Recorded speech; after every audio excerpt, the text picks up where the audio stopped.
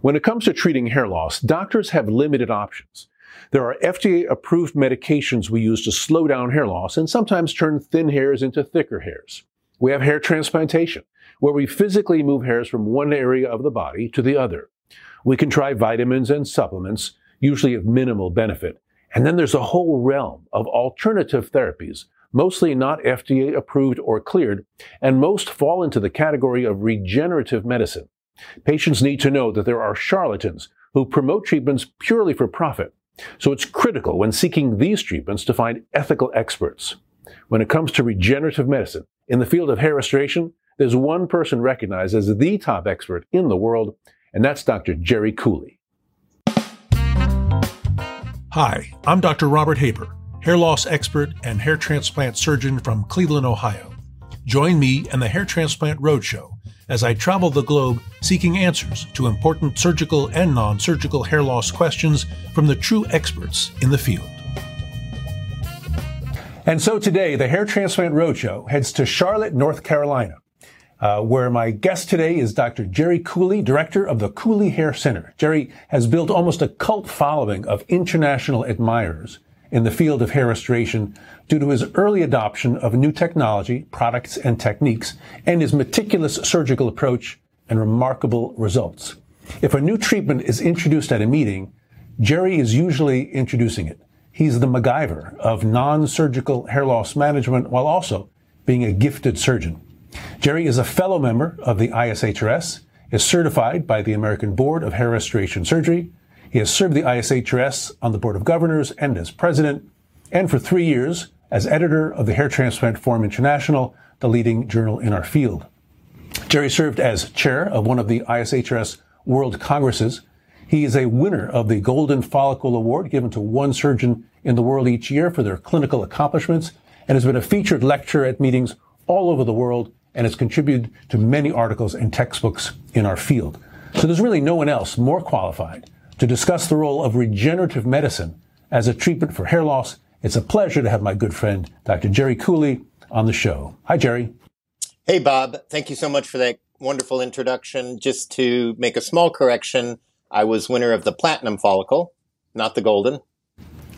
I stand corrected. Very good. I just wanted to get the record straight there. I apologize for that. But thank you for the wonderful introduction, and obviously mutual admiration here. I admire everything you've done in the field, and I feel like maybe the introduction was a little over the top, but I'll take it. Everything is true. I had to say everything I said was true except the mixing up the follicle awards. Jerry, tell us a little bit about your practice in Charlotte, North Carolina. Well, I set up the practice here about 26 years ago, and initially I started out practicing general dermatology as well as hair restoration, and over time the hair restoration took over, and so I've been pretty much full-time hair restoration for the last 15 years. Great. And I have visited your office, as you know, so I've stood next to you as you operate, so I can attest to the meticulous work that happens in your office. So getting to our topic, a big problem that we face as hair loss experts is the very limited therapeutic arsenal. Doctors treating infections have dozens, if not hundreds, of antibiotic choices. There are endless treatments for high blood pressure and psoriasis and other disorders, but we have exactly 2 FDA-approved medicines to choose from for hair loss: topical minoxidil and oral finasteride. That's it. And that's not enough. And that's why people like yourself are constantly seeking other choices for our patients, and that can lead us to the category of medicine known as regenerative medicine. Jerry, what exactly is regenerative medicine? So regenerative medicine, to me, is a very general concept that encapsulates a variety of different techniques and products designed to tap into the regenerative potential in the body. The way I describe it to people is the body has different potentials depending on the instructions that it's given.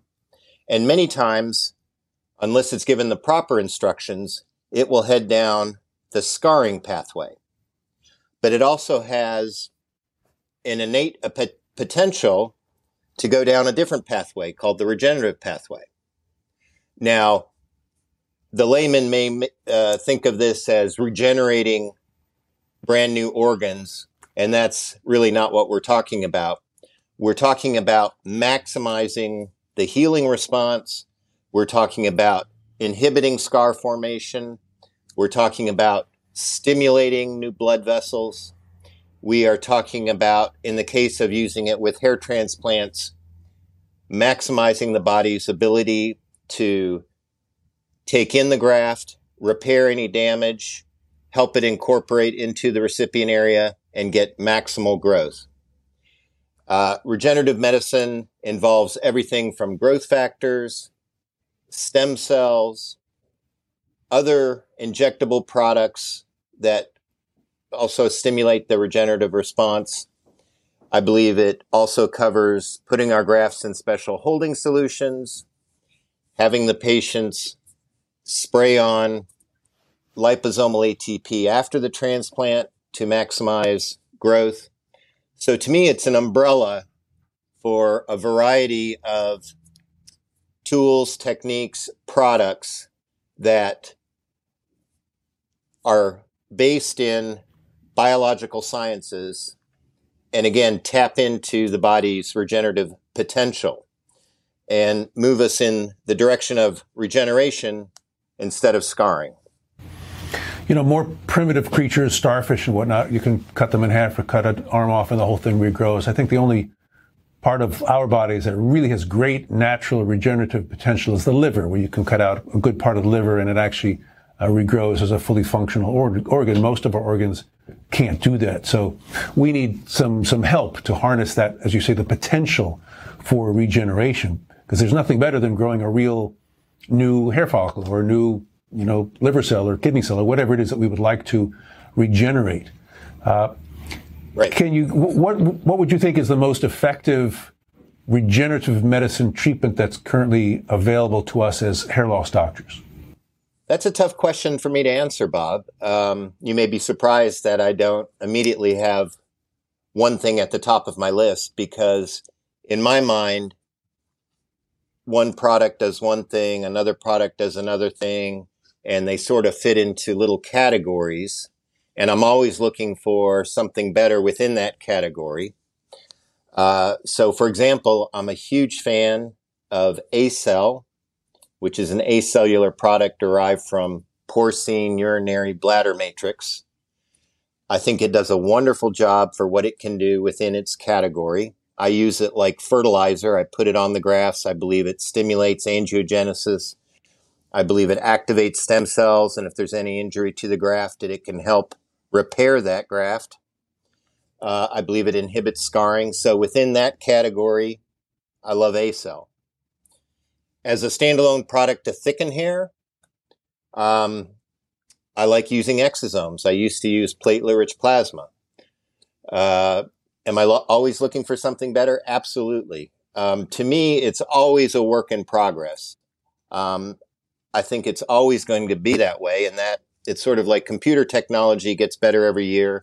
I think regenerative medicine technology continues to improve. Our own understanding based on bench research carried over into the clinic. It's always evolving. We're trying new things. We're trying to find the best way to do things. One of my favorite techniques when I do strip surgery, FUT, is to use the fat from the bottom of the strip and to use a machine called Regenerative, which will take those globs of fat and turn it into a cellular suspension, which is full of adipocyte stem cells, and then inject that into the scalp at the end of the transplant. I've had phenomenal results using that technique. So for that category, Regenera is my favorite product. If you had to force me to pick one product, like you can't use any other product, Dr. Cooley, you can only use one of these regenerative products, what would you use? And in my opinion, the post-op liposomal ATP is the one product that I would pick, and I would almost refuse to do a hair transplant without it. And that's been widely adopted. And it's one of the nice things about the liposomal ATP is it's readily available, it's easy to use, it doesn't cost a lot. And it's something that I use every day as well. And I agree. I think that was a game changer. Some of the other products and approaches are there's a cost barrier. They're expensive, and we have to pass that cost on to the patients. Yep. And then there are the issues of the FDA and the FDA involvement. I think it's important to probably explain the role of FDA in treatments for listeners that aren't aware of that. There are FDA-approved treatments, or pretty much any drug a doctor can write a prescription for and you fill at a pharmacy. That's an approved treatment. FDA-cleared treatments are usually devices like insulin pumps and lasers and many other items. Then there's on-label treatments, which means the treatment is being used for the disorder it was approved for. For instance, oral minoxidil for blood pressure. Off-label means the drug it was approved by the FDA for one thing, but we're using it for something else, like oral minoxidil for hair loss. And finally, there are we'd call experimental treatments, right? Which means the FDA hasn't approved it or cleared it for anything. And some of the things I think that you mentioned fall into that experimental category. Exosomes, for instance, which hold great promise, currently aren't FDA approved for anything. We're hoping for FDA approval for something so it could become an off-label treatment. Yeah. So just a brief word on the exosomes. There is currently an exosome product which is undergoing 2 FDA trials as treatments for COVID. And so by the end of the year, they may be officially FDA approved for the treatment of COVID and can then be used off-label. Just to address this issue of what we do in relation to the FDA, in my opinion, the FDA has a tough job. On the one hand, they don't want to allow products on the market that are not safe. They want to protect the public. On the other hand, they get a lot of criticism from certain patient groups that they are too slow and restrictive about the approval process. They don't allow a lot of products, innovative new products that may have a small market, that the barriers that the FDA puts up are too high. So I personally believe the FDA intentionally allows this gray zone. And I think exosomes fit within that gray zone. They, on the one hand, are going to come down very hard on doctors and clinics that use fraud in marketing, that overpromise in their advertising, and especially if they have any complications or bad outcomes, they're going to come down hard on those doctors and clinics. On the other hand, I think they actually want doctors to do some innovation and to use certain products safely. For example, the exosome or extracellular vesicle product that I use meets all the criteria for the 361 category of the FDA code.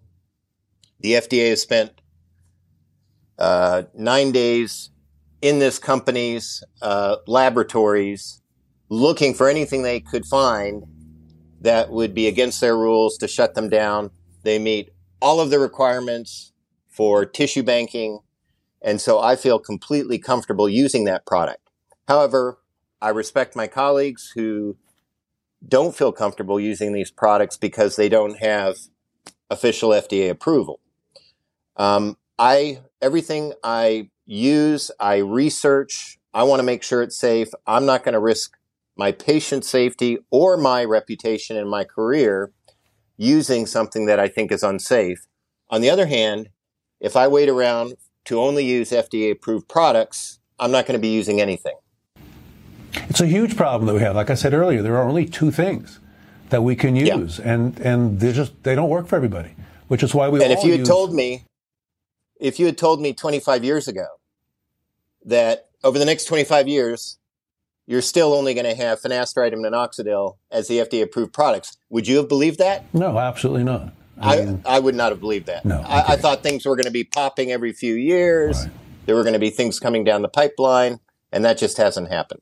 I mean, there are hundreds of millions of people that will benefit from other treatments. There's a huge financial incentive to the companies to develop things.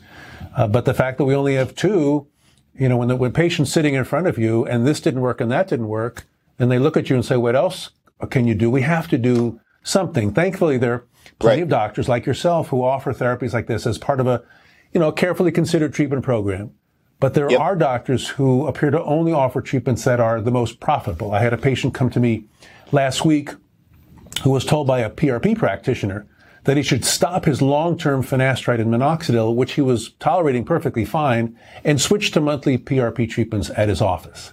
There was no reason to do that. That's unethical. I mean, so how can patients... That's fraud. That's fraud. How can patients find their way to an ethical doctor like yourself and stay away from... Is there a warning sign that a patient can use to figure out who to go to for these off-label or experimental treatments? Well, in my opinion, every patient should do their research. I think over the last couple of years, it's sort of become a dirty word or a dirty phrase, do your own research, when it comes to people trying to learn more about the COVID-19 pandemic. I'm in the completely opposite camp. I believe everybody should do their own research. I believe people are smart enough to research these issues as it relates to their own health and their own medical problems. And if they do enough research, they're going to learn about the different treatments and learn about which doctors are offering them. And then they can vet those doctors, research their background, see what their reputation is. I think people need to be very careful and they need to ask a lot of questions. When patients come in and ask me questions, is this FDA approved? I don't mind sitting down and having a long conversation about why I use this, why I believe it's safe, what's my rationale, what are the benefits, what are the risks. It doesn't bother me at all to be questioned. In fact, I encourage that. It's your body. And if I'm going to do a treatment on your body, you have every right to ask me any question that you want. So I guess my advice to people out there is to do your own research. I think the most important thing you said was ask the questions. Some patients are afraid to ask questions. They just believe, what the doctor tells them. And that's very, very dangerous because not all doctors have the same. It would be great if all doctors had, pristine ethics and motives, but not all doctors do. And that's true for other topics that, we're covering on this program of how to not have, black market kind of work done, et cetera. But for this sort of work, it's very important. There's a lot of, we want to use treatments that are going to work. And as you said, I do clinical trials and those are FDA approved things. We follow it by the book. But as you said, if we wait for FDA approval or clearance of some of these things, we're going to be long retired. And you just published an article in the Hair Transplant Forum. And you said there are other ways of assessing effectiveness. Your experience and comments by respected colleagues. There are anecdotal results. There are, the people that you know and trust and untrust. I'm not sure about something. I call you up. I say, Jerry, tell me about this so-and-so treatment. If you say, Bob, that's garbage, then I believe that. If you say, no, I've been using that and it works, that's worth everything to me because you're a trusted colleague. And exactly. The patients don't unfortunately have that same ability because they're looking at the doctor and trusting them. But we can't wait for the FDA because we've waited our whole careers for more FDA approved products. If we get to, let's talk about. Can I just say a word about evidence-based medicine? Yes, please. So sometimes I get criticized in my talks that I'm only presenting anecdotal information and where are the studies to support what I'm saying. I'm a full believer in evidence-based medicine. It's a pyramid. And at the very top, we have meta-analysis. Below that, we have randomized controlled trials. Below that, we have case series, retrospective studies. Below that, we have anecdotal observations and so on. I believe in that in theory. And I think for certain medical issues like high blood pressure, high cholesterol, medicines that you might prescribe to patients to lower their risk of heart attack and strokes, all of that makes complete sense to me. Unfortunately, in the field of hair restoration, it is almost impossible, I'm not going to say completely, but almost impossible for the average solo hair doctor to perform high quality, randomized trials that actually meet all the criteria for a well-done study.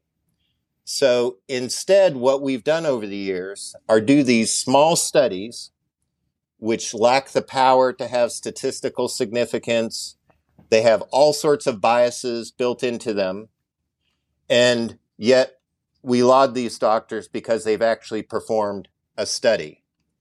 But in my opinion, when I ask, my colleagues, when they ask for studies, I say, can you name a couple of the best studies in our field that you've relied on that's really changed your practice? Could you just name a couple studies? They go blank. They can't name a single study that has affected. Now, we could go back to finasteride minoxidil studies 20 years ago that were published. That's different. I'm talking about actual studies within hair restoration surgery are almost non-existent. So what do?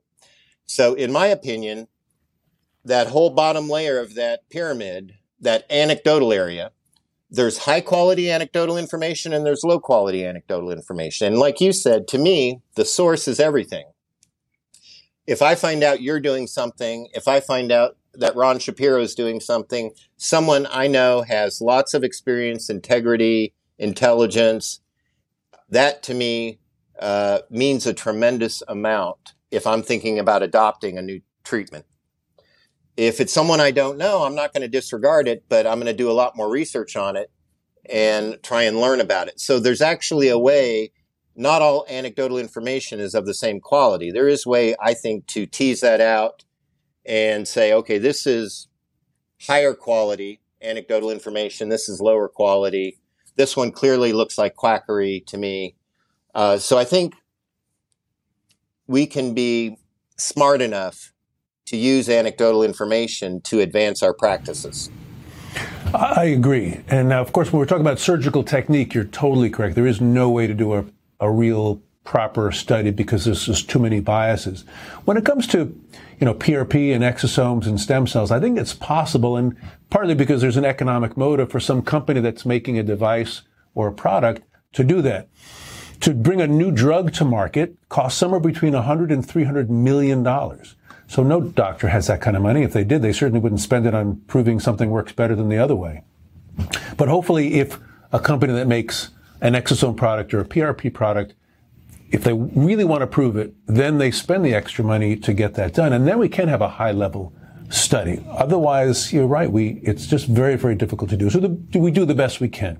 And again, if you say, look, you did a suturing technique in your last 5 patients that worked better than the previous ones, that's practically nonsense in terms of science. But again, that means a lot to a person like me, who I'm immediately going to try that.